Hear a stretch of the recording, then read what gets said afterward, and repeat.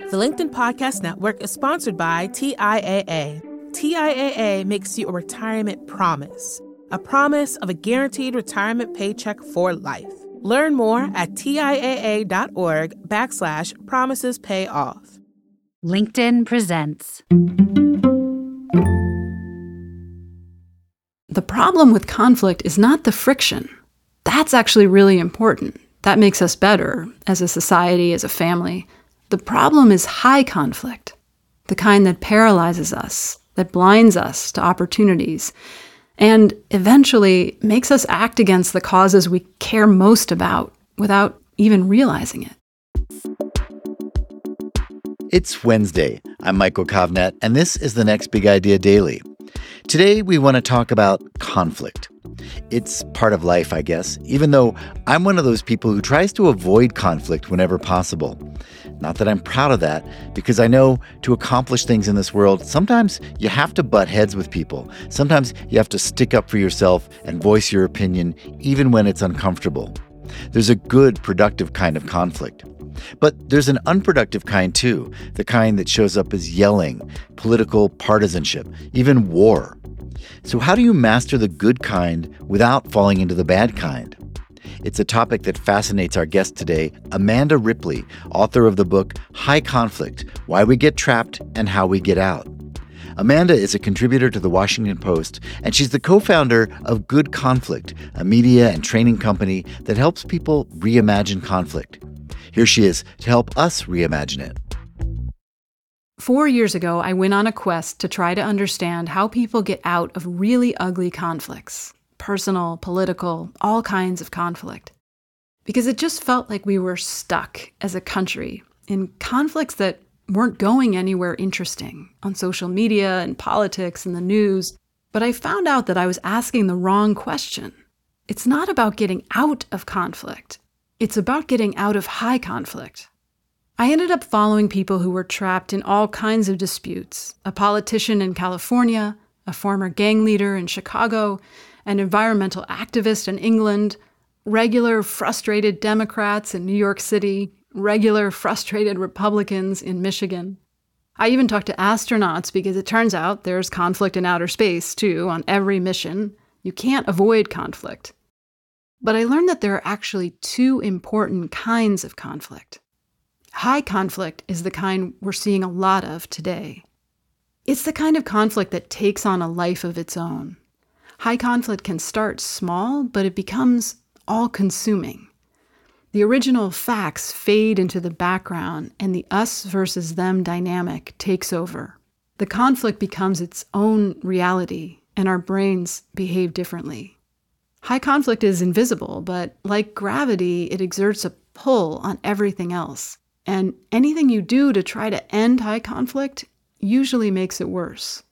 These people I followed were, at some point, trapped in high conflict. And they aren't anymore. And they didn't give up. They didn't change their minds. They're still fighting for what's right. They're just much better at it and much less miserable because they created what I came to know as good conflict. Good conflict can be heated and stressful, but actually goes somewhere worth going. It's a way of fighting smart, of fighting with dignity, with curiosity. Decades of research has shown that the problem with conflict is not the friction. That's actually really important. That makes us better as a society, as a family. The problem is high conflict, the kind that paralyzes us, that blinds us to opportunities, and eventually makes us act against the causes we care most about without even realizing it. So what causes high conflict? Why do some conflicts stay manageable and others implode? It turns out there are 4 specific conditions that tend to lead to high conflict. These are the things to watch out for, to avoid at all costs in your personal and professional life if you want to stay in good conflict. I describe all 4 of these conditions in the book, but one example is humiliation. Humiliation is the most powerful, underappreciated force in politics, international relations, gang violence, homeowner association disputes. Every intense conflict I've looked at, humiliation was present. It's the nuclear bomb of the emotions, as the psychologist Evelyn Lindner puts it. Here's one example about two powerful men you've probably heard of who had a falling out. The history books say their conflict was over ideology, differences about the role of the federal government. But I'm not convinced that's the whole story. John Adams and Thomas Jefferson met as delegates to the Continental Congress, the body governing America's 13 colonies. Adams was short and sarcastic. He talked a lot, lost his temper easily. Jefferson was tall and elegant. He was diplomatic, reluctant to offend. And yet, the two men became fast friends. Adams saw the younger Jefferson as a sort of protege. He persuaded him to draft the Declaration of Independence, which both men signed. They often disagreed about policy, but they did it with warmth and respect. Then, in 1796, one political party backed Jefferson for president, while the other got behind Adams. The campaign got ugly. Adams won as expected, but Jefferson came uncomfortably close to beating him. To Adams, this public challenge from his protege, no less, felt like a humiliation. Researchers have found that feelings of rejection and humiliation activate the same parts of the brain as physical pain, which is why they're often called social pain. And social pain usually causes people to withdraw and become aggressive in response, which then fuels high conflict. After the election, Jefferson felt uneasy. He drafted a letter to Adams to smooth things over, emphasizing his continued friendship, loyalty, and respect. It was a good idea. But another person told him not to send the letter. This is what happens in a lot of conflicts. Third parties, sometimes known as conflict entrepreneurs, can make things worse. In this case, the other person was James Madison, and he was worried the letter might get leaked somehow, and Jefferson's supporters might not like its conciliatory tone. So Jefferson never sent the letter, which is a pity.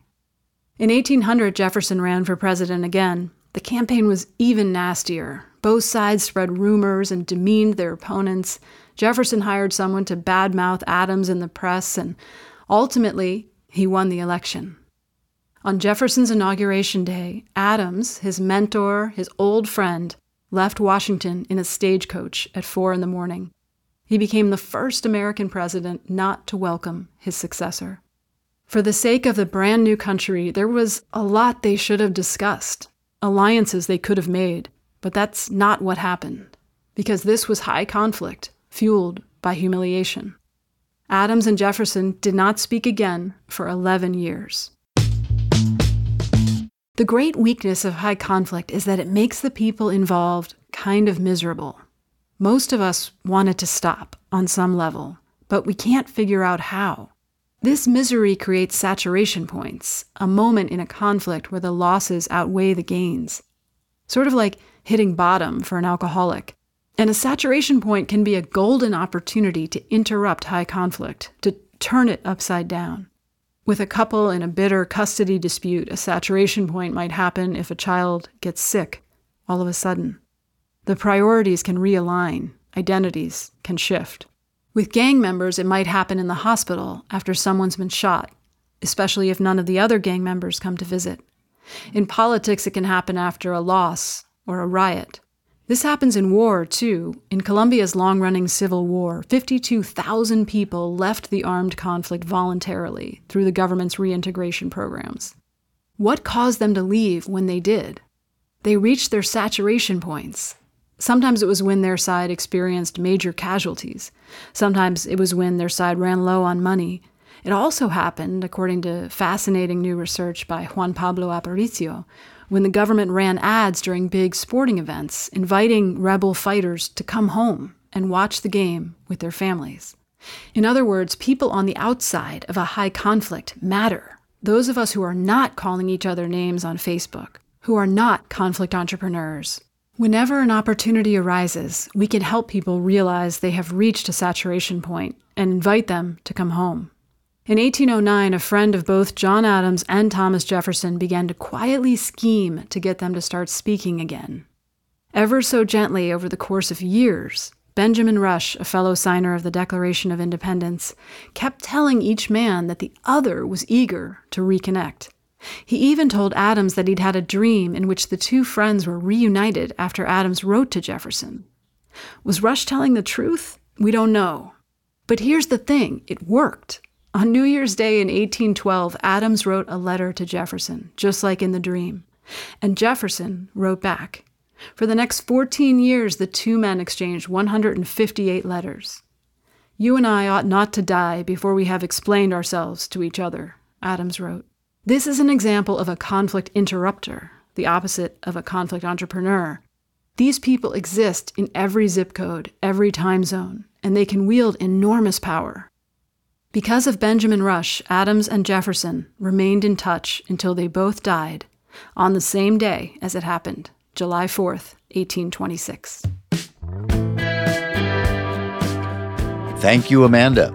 Hopefully this advice will encourage all of us to take it down a notch on social media. In fact, if you'd like to do something more productive with your social media time, try following the Next Big Idea Club. We're on all the major platforms, and we strive to be net positive, sprinkling your feed with useful and inspirational ideas from the best nonfiction writers working today. Also, check out my newsletter, which you can find via the link in the episode notes of this show.